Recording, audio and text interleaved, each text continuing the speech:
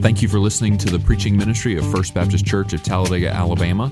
First Baptist Church exists to glorify God by loving Him, loving others, and making disciples in Talladega and around the world.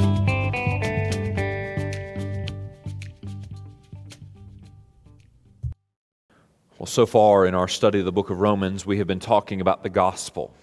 Romans chapter 1 specifically deals with the gospel and unpacks a lot of information about the gospel. And here in verses 3 and 4, we are reminded that the gospel message and the gospel promise about which we talked last week is about a person. It's not just a sort of broad, sweeping promise that things are going to get better or that God will fix this. No, it is specifically the message that God has fixed the problem of sin. God has addressed our greatest spiritual need through the person and work of His Son, Jesus Christ. The promise is about Him. The good news is about Him. The gospel is the message concerning His Son. So faith in the gospel then is faith in the person and work of Jesus. There is no gospel if there is no gospel concerning the Son. There is no Christian faith if there is not faith concerning the person and work of Jesus Christ, Son of God. In this passage we are reminded that the gospel is not abstract theory. Although I think at times we are tempted to talk about it like it is some sort of ethereal theory, sort of floating out there in space. It is just sort of this idea of there being a God and therefore there is some sort of good news. But the gospel is much more specific than simply that. The gospel is the message that there is salvation available to all who will believe, salvation from sin, to all who will believe in the person and work of Jesus Christ, God's Son. It is the good news concerning God's Son. As we study this passage this morning, we will consider both the human nature of Jesus and the divine nature of Jesus as Paul addresses them and mentions them in verses 3 and 4, and consider just how important both of them are to the gospel message and why it is good news. We'll talk about the implications of the human nature of Jesus and the implications of the divine nature of Jesus that anchor our faith in Him, in His person, and in His work. We begin by talking together about the human nature of Jesus, which is described in verse 3. Now again, I want to remind you that what Paul does here in the introduction to this letter to the Romans is to mention some things that he will then readdress in much greater detail later. So we don't have all the information that could be discussed about these issues in verses 3 and 4, though we have a significant amount of information unpacked here. He is already introducing truths about which he will talk again later in the passage. So some are in the book. So some of this will come back up again. And again, as we're taking this at a very slow pace, it may not come up for years. But we will get to this again, the matters that are introduced here in verses 3 and 4. The human nature first in verse 3. I want you to take this phrase by phrase. This is how we'll work through verses 3 and 4, both. But consider that verse 3 talks about Jesus' human nature and begins with the phrase, concerning His Son. Now, back up again. What is concerning His Son? The answer to that is, it's the gospel. It's this good news. It's the promise that's been talked about in verses 1 and 2. That good news, that promise, is about God's Son. Jesus is the Son of God. Don't skip too quickly past the introductory phrase of verse 3. It's tempting to do. We want to get straight into the meat of what we're going to talk about, the human nature of Jesus, then the divine nature of Jesus. But don't miss the statement of identity that begins all of this, that this is His Son, God's Son. When we talk about Jesus, we're not just talking about some guy. We're talking about the Son of the living God, the second person of the Trinity, the Word that became flesh. And again, it is tempting because if we were to talk about Sunday school words, the most common popular Sunday school word, after all, is Jesus. It's easy for us just to think about, oh yeah, Son of God, let's move on. Stop and think for a moment about who we're talking about this morning. Jesus is God's own Son, God in human flesh, the second person of the Trinity incarnate. That is the central claim in question. It's the claim that Paul uses these two verses to demonstrate, and it's the claim upon which, as we will see, everything else about our faith hinges. Who is Jesus? He's God's own Son. This is important, of course, because if Jesus is not the Son of God, it means a lot of things about Him. If we even think back through the course of His earthly ministry and His claims to be the Son of God, we recognize that if Jesus isn't who He said He is, then number one, He's either a lunatic or a really good liar. He's either crazy because He's some guy who thinks He's the Son of God, or He's a charlatan. He's trying to deceive everybody else into thinking He's the Son of God. Or it's true, and He is God's own Son. Again, the implications are significant. If He's not God's Son, if He's not who He says He is, it also means He can't do what He said He could do.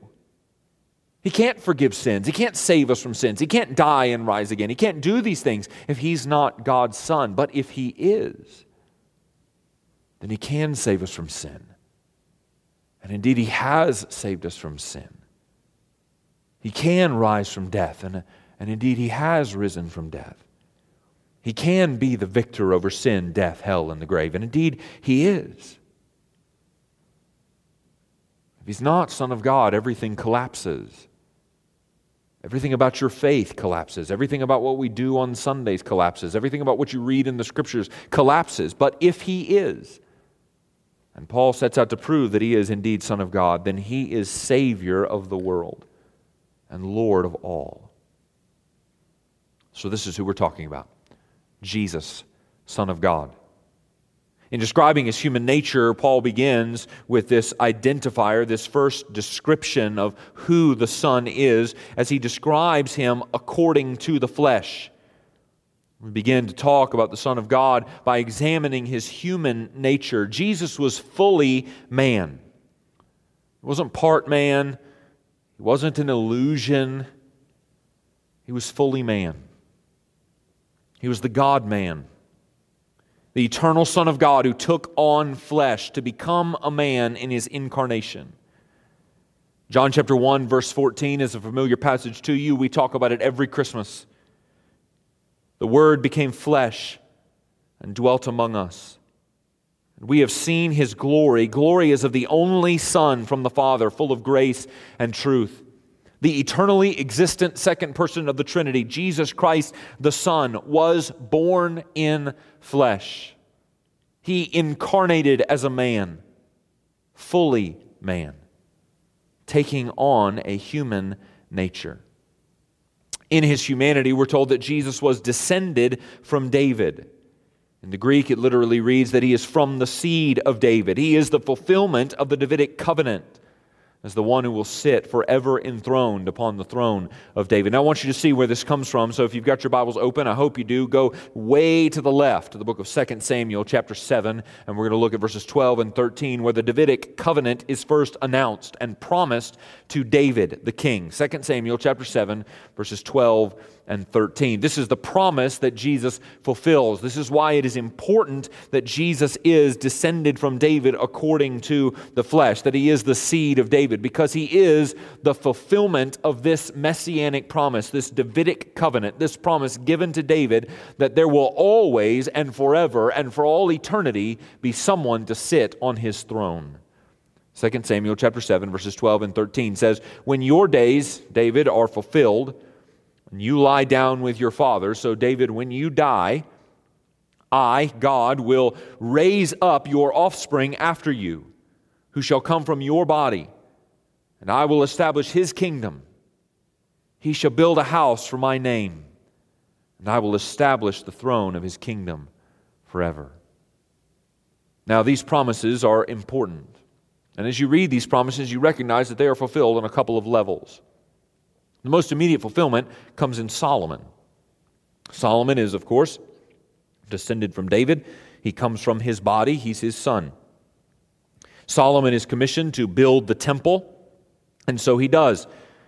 God promises to build David a house. David wants to build God a house, but God says, "No, your son will build my house." And so Solomon, David's son, builds the temple.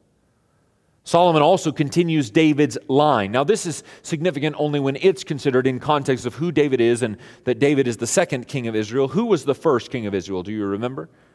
Saul. And you remember what happens to Saul is that Saul was disobedient, unfaithful to God, and so his house, his dynasty, his throne ends.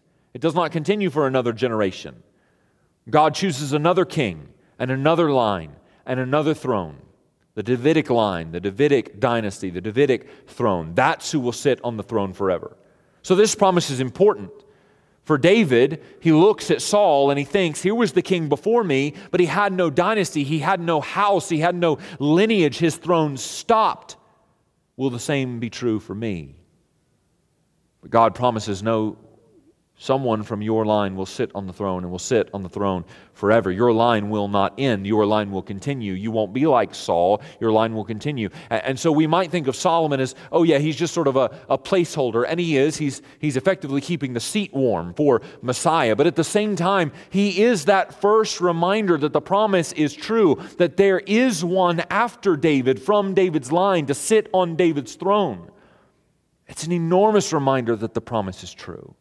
And so we see it, yes, first fulfilled in Solomon, but to a much greater and to the perfect extent, it is fulfilled in the person of Jesus Christ. Jesus is that Messiah promised who will sit on that throne, not next, but forever, without end. The promise for David's throne was not simply that it would continue, but that it would continue without end.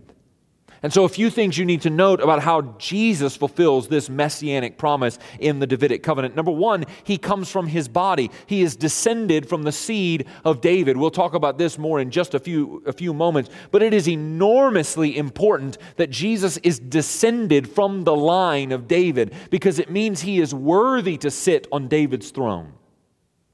And there he will sit for all eternity. It is no small matter that he is descended from the seed of David. Jesus fulfills the necessary qualification to be seated on this throne in dominion and power. He too is descended from David down that kingly line. And just as Solomon was instructed to build the temple where the presence of God would dwell and where his people could commune with him, though separated by the curtain that stood between them and the Holy of Holies, Jesus is the one who makes it possible for us to dwell not in a temple made by hands, but where the Spirit of God would dwell within us, and who has made it possible because he tore the veil that separated us for us to have a relationship with God, and he has made it possible for us to dwell with God in his very presence for all eternity. Jesus has made us into a more perfect temple. And we will dwell with God in his very presence for all eternity. And by his Spirit, even now, he dwells within us. And then finally, as is promised, Jesus will sit on that throne forever. He will rule forever, without end, occupying a perfect throne. He is the culmination of this kingly line as King of Kings. And because he is the culmination of that kingly line, he has absolute royal dominion over all. Now, Jesus could only fulfill this role and this promise if he was descended from David's line. 2 Timothy chapter 2, verse 8 says, "Remember Jesus Christ, risen from the dead, the offspring of David, as preached in my gospel." Now, why would Paul say that in his second letter to Pastor Timothy? Why would that be significant? We almost expect that verse to read something like, "Remember Jesus Christ, risen from the dead, as preached in my gospel." Like, that's the most important things about Jesus, right? He died on the cross, he rose again. In fact, Paul writes about that in one of his letters. I'm delivering to you what was most important. Jesus died according to the Scriptures. He was buried and he rose again the third day according to the Scriptures. Why remind Timothy that he was the offspring of David? Because he is the fulfillment of that promise. He is the Messiah. He is Lord over all. He now sits enthroned, exalted at the right hand of the Father, and he will sit enthroned forever. He has risen from the dead so that he can set you free from sin. But he sits enthroned as Lord, King, and Christ over your life now and for all eternity, King of Kings and Lord of Lords. That's why, by the way, that little detail in Luke chapter 2 and verse 4 is so important. sort of skip over that sometimes, right? It's cute in the Christmas story, and you've probably memorized it because you've seen the Charlie Brown Christmas special so many times. But don't skip over the detail in Luke 2:4, right?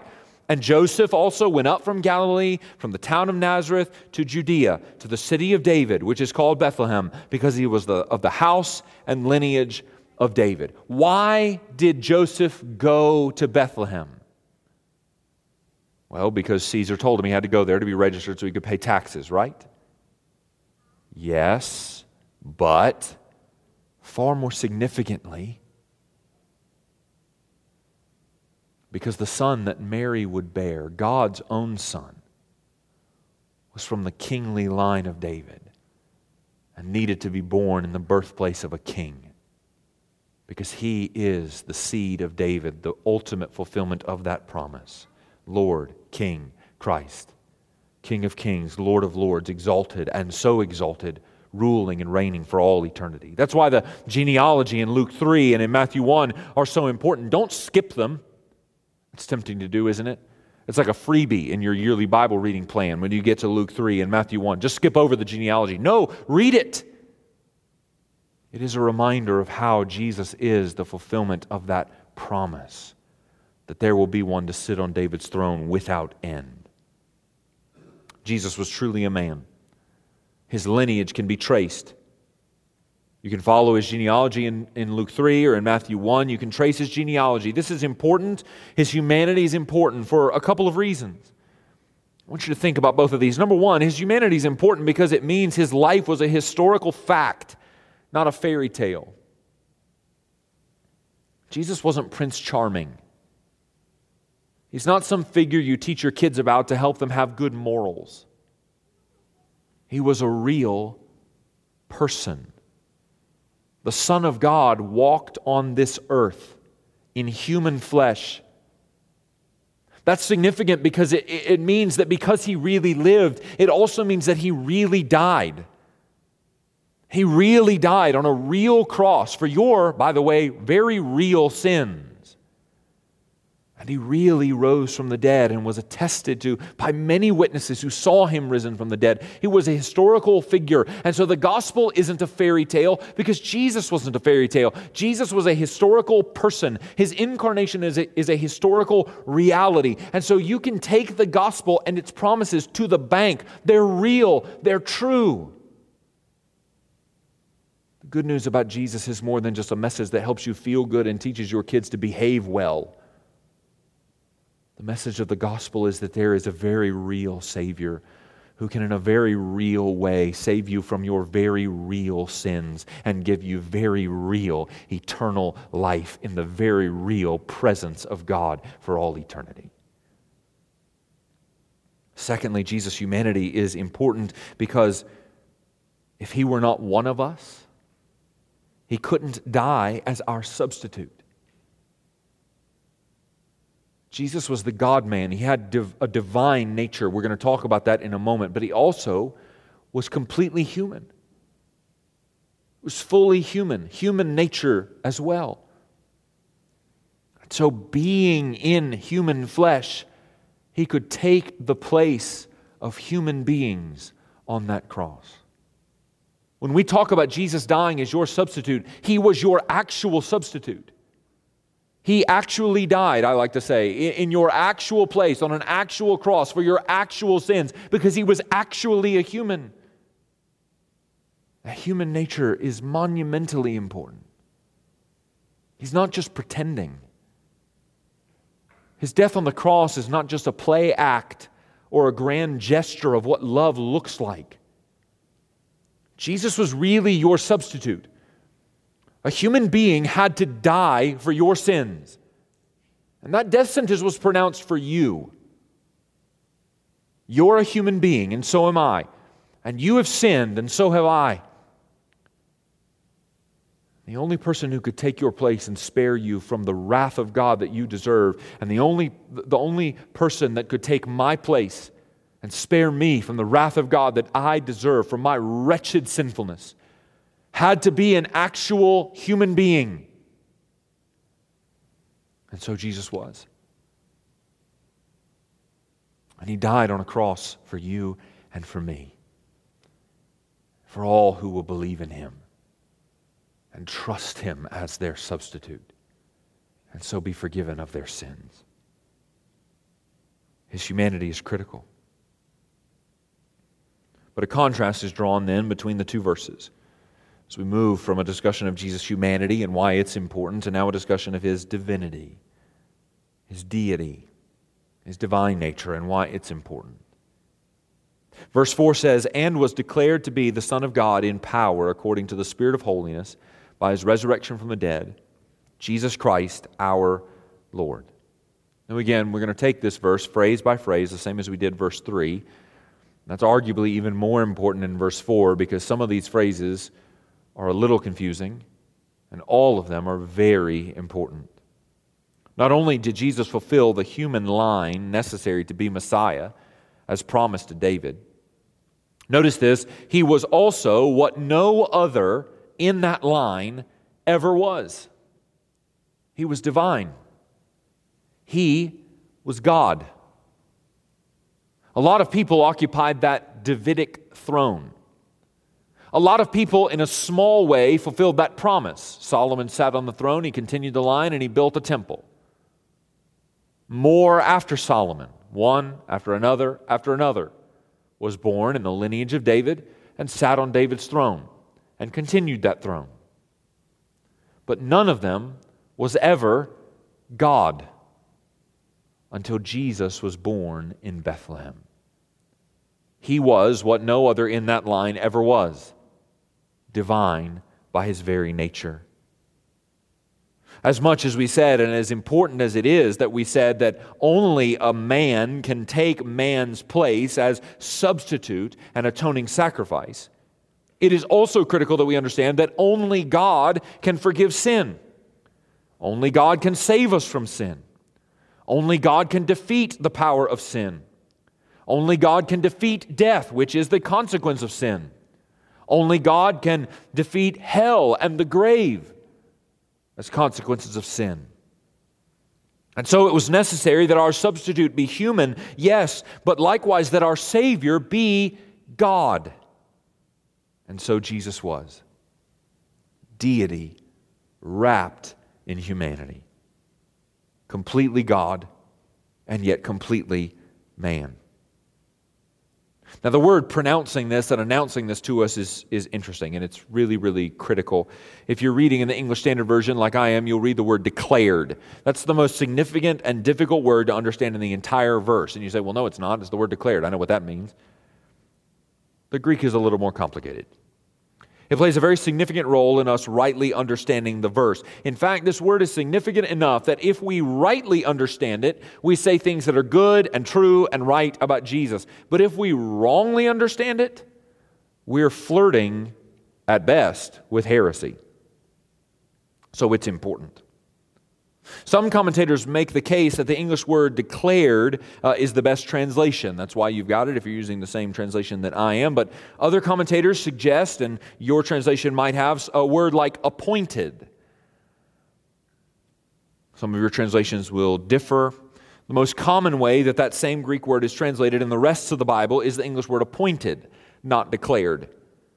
In either sense, and it seems, by the way, that appointed is the better word to translate into our English from the Greek. There's not a direct corollary. That's what makes this a little tricky. But appointed seems a bit of a better fit. It's the word that's used everywhere else in English translation.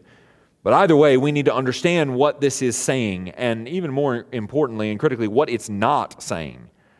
Whether you decide that the word declared or the word appointed is better, neither word is saying, listen carefully, neither word is saying that there was this guy named Jesus who at some point became divine or was promoted to being God.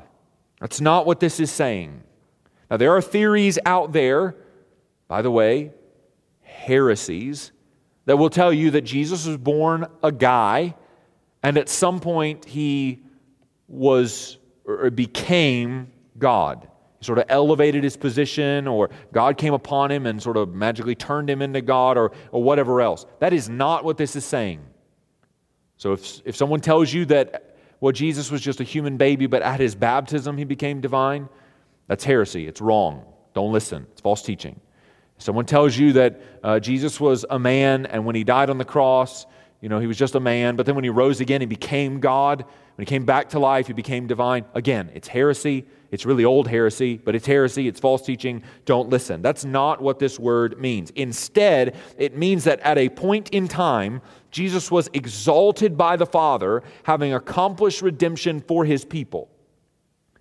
He has always been divine. The second person of the Trinity existed from eternity past and incarnated as human. Jesus has always been God, and at a point in time, he became man. Don't listen if anyone ever tells you that Jesus was born man and at some point in time became God. No, Jesus has always been God. He was in the beginning with God, John 1. And at some point in time, 2,000 years ago, he incarnates and becomes man.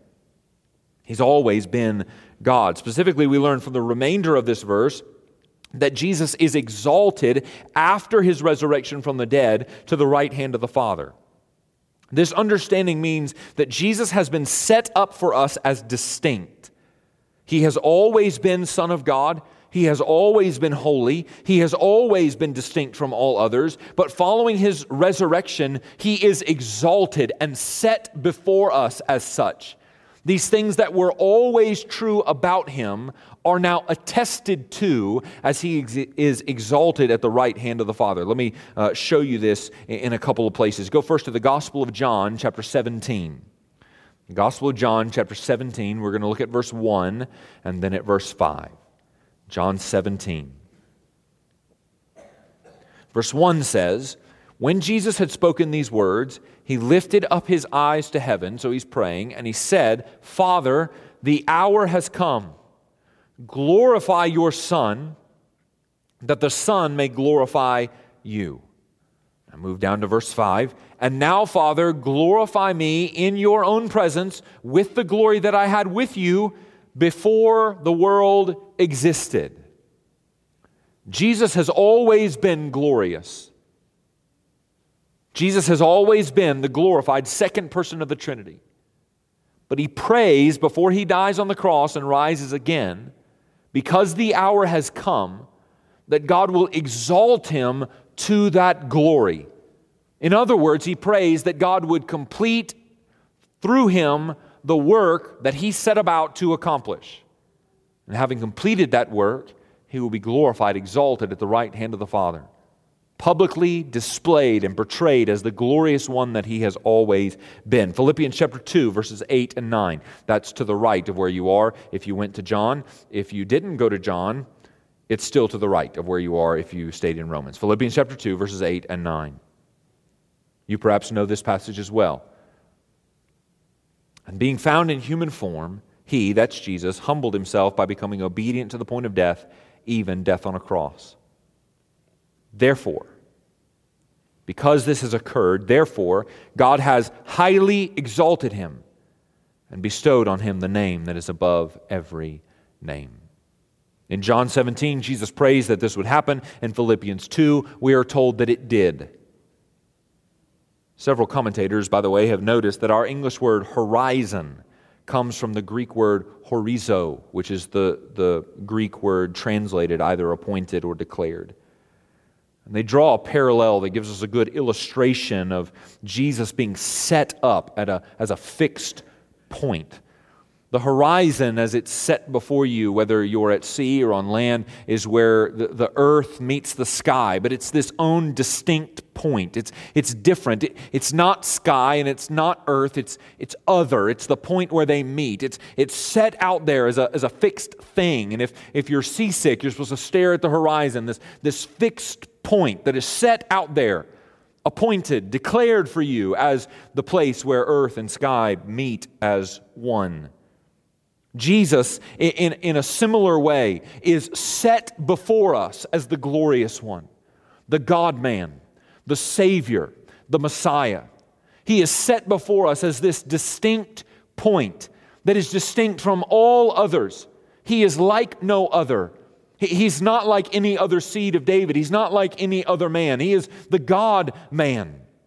And because he is distinct, and set there as glorious and Lord and King and Christ, He can save you from your sins if you will trust in Him. Jesus was not, at this point, made to be the Son of God, as if He were finally becoming something He had not always been. Go back to the Gospel of John, this time chapter 1.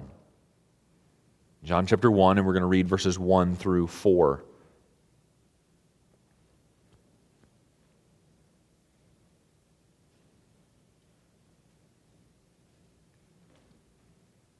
In the beginning was the Word. Who is that? It's Jesus. In the beginning was the Word. The Word was with God, and the Word was God. He was in the beginning with God. All things were made through Him, and without Him was not anything made that was made.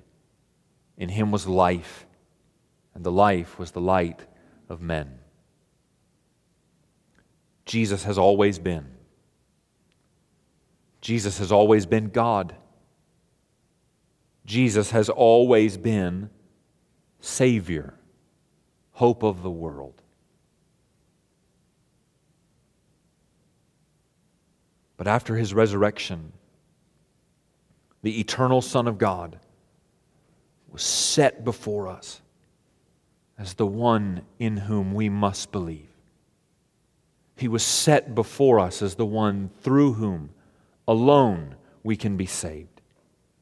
He was magnified, exalted because of who He is and what He has done.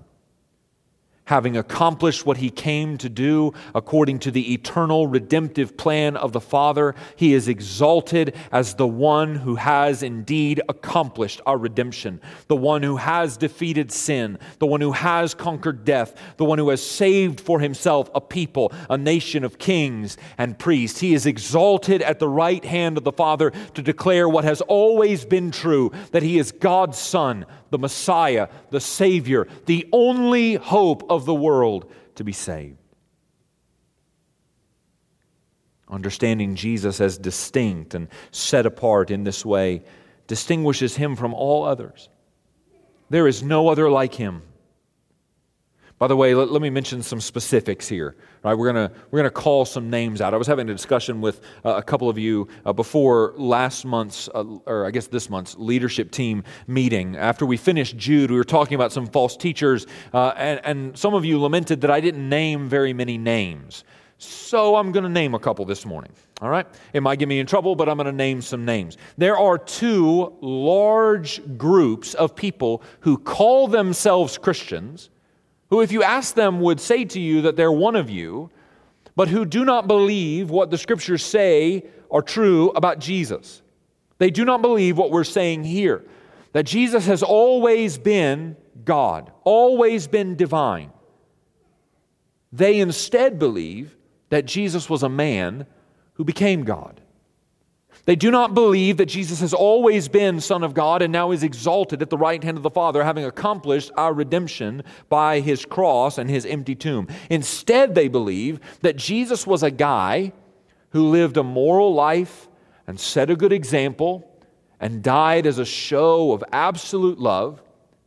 And because He was a man who thereby became God, you too can follow in His example, and if you do it well enough, you too can become a God. It's rather convenient, it seems. It is an oversimplification of the teaching of both Jehovah's Witnesses and the Church of Jesus Christ of Latter-day Saints, otherwise known as the Mormon Church. They'll call themselves Christians. They'll tell you that they're one of you when they ring on your doorbell to tell you what they believe. And they will try to convince you that you need to come around to their way of thinking because they're right. They're really one of you. You just misunderstood. No, they're absolutely wrong, speaking very unbiblically, an absolute heresy. Jesus was not some guy who set the path for how you too can become a God. Jesus has always been God, fully divine. And He came to this earth to rescue you when you were without hope of being saved from your sins. Jesus is not a man who shows you the path of good moral living so that you, like Him, can become God. Jesus is God who became flesh, who became man, to die on the cross in your place and for your sins so that you, because you could not save yourself and find your way to God, He came to you. It is the critical difference between false teaching of the Mormon Church and the Jehovah's Witnesses, and all other religions, by the way, that are sort of overly simplified, but summed up in the same basic idea that there is some path by which you can reach the divine pinnacle. God knew you could never reach Him, not by works of the law, not by good moral behavior. And so God became man. When we talk about Jesus, we're not talking about a guy who set the example of how you can become God. We're talking about God who became flesh to rescue you because you could not save yourself from your sin. But if you will believe in Him, you will be saved, not because of your works, but because of His. What was Jesus appointed or declared or set up as a fixed point as? Well, Son of God. It's the next phrase. Jesus is distinct as divine, the only begotten of the Father. No one else is like Him. There's no other begotten of the Father. Jesus, again, was not a man who became God. He was and is the eternally divine Son who took on flesh, became a man, died on the cross, rose again, and was exalted to the right hand of the Father. Neither you nor I is a little God who has some hope of salvation in our own moral living. Our only hope of salvation doesn't rest in us. It rests in the Son of God who became man in order to save us. He was declared, demonstrated to be the Son of God in power. Jesus' deity was clearly and powerfully demonstrated in miracles, in healings, and in teaching with a unique divine authority. And as we'll see in just a moment, His resurrection from the dead was the most clear and powerful display there could ever be of His divine nature. As you think through the life and ministry of Jesus and the miracles, you recognize that there was a very particular reason for all of Jesus' miracles. They were to prove that He was the Son of God.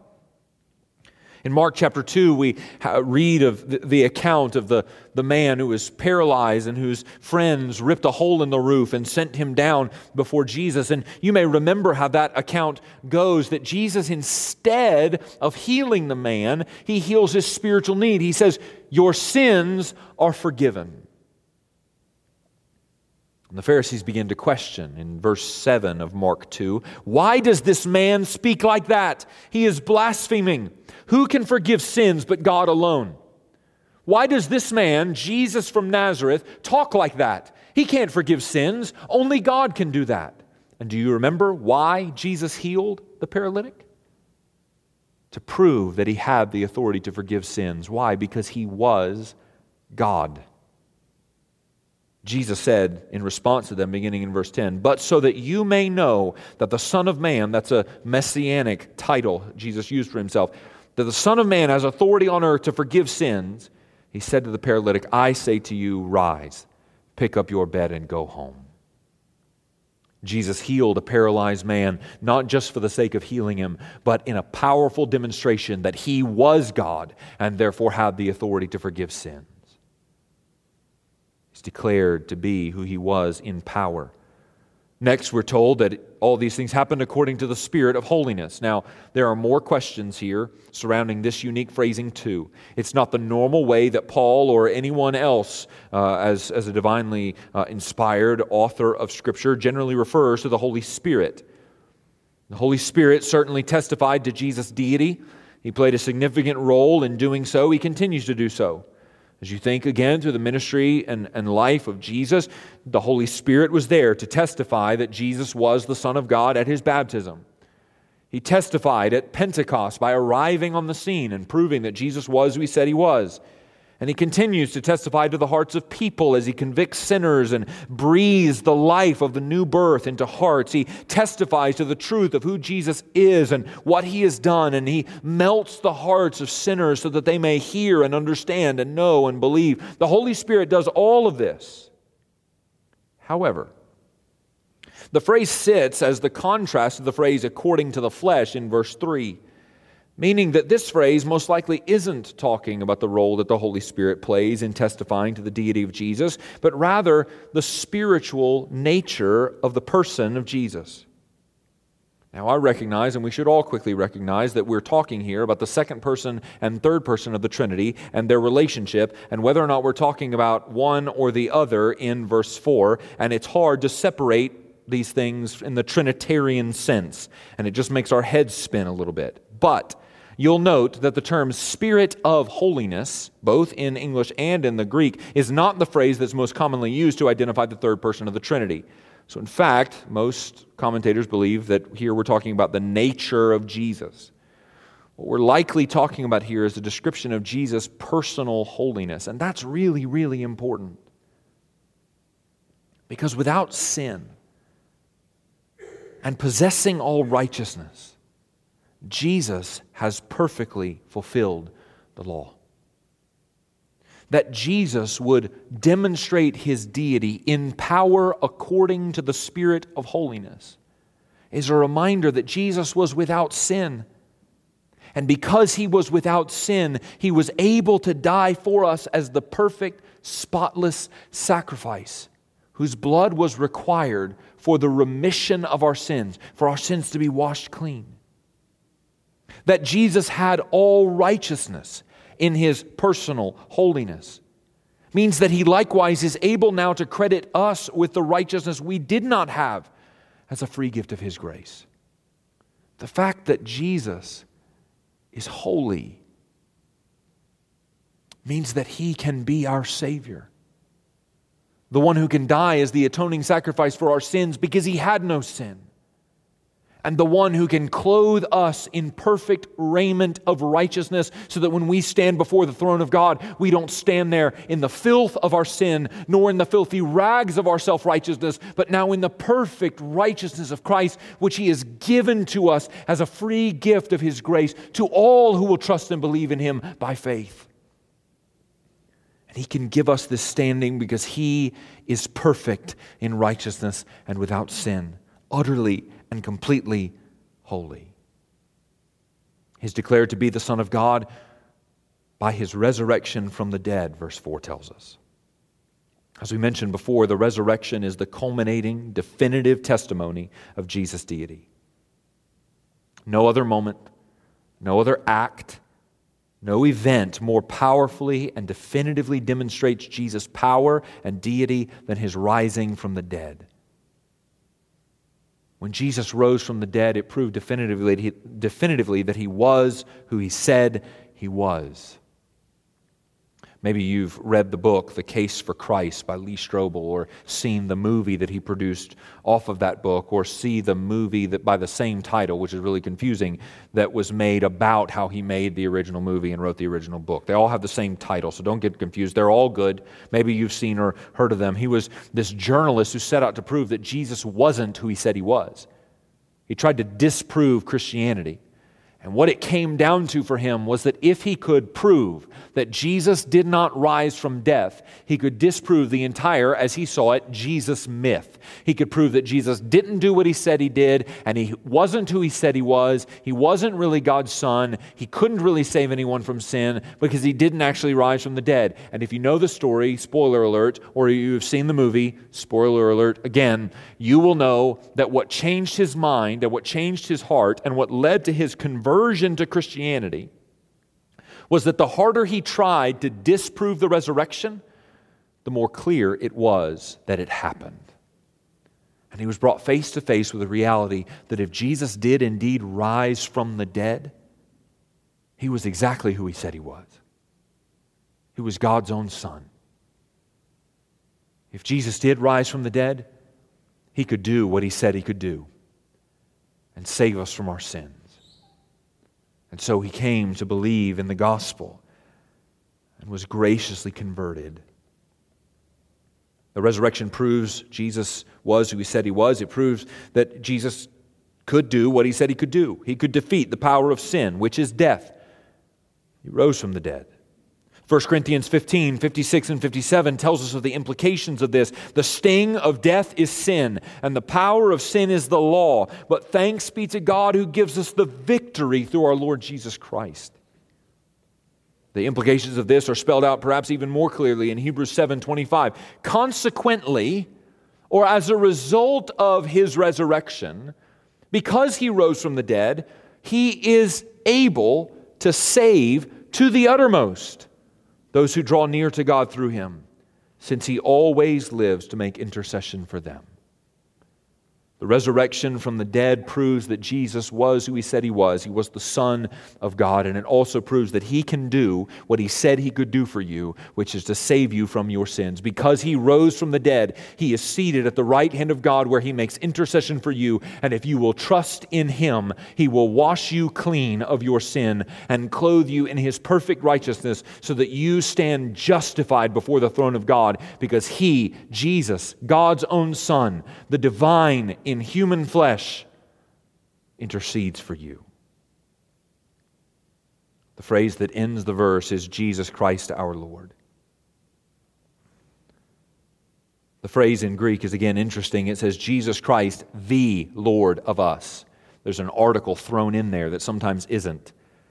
And it's to point us as a definitive statement to the reality that Jesus is the only one worthy to be Lord of us, precisely because of who He is and what He's done. Here, friends, is where we see very clear implications about the identity of Jesus and what it means for you. There are two of these, and I want you to consider both. First of all, the identity of Jesus means that He is Lord of all who trust Him. Romans chapter 10 and verse 9 says, because if you confess with your mouth that Jesus is Lord and believe in your heart that God raised Him from the dead, you will be saved. For the Christian, Jesus is Lord of your life. Lord is an interesting word too. In one sense, it sometimes acts in a lot of respects the same way that our English word sir does. It's a reminder that Jesus is worthy of our obedience because Jesus is King. He sits on the throne of David and will sit there for all eternity. He sits as Lord and King of your life, which means He is worthy of your obedience, Christian.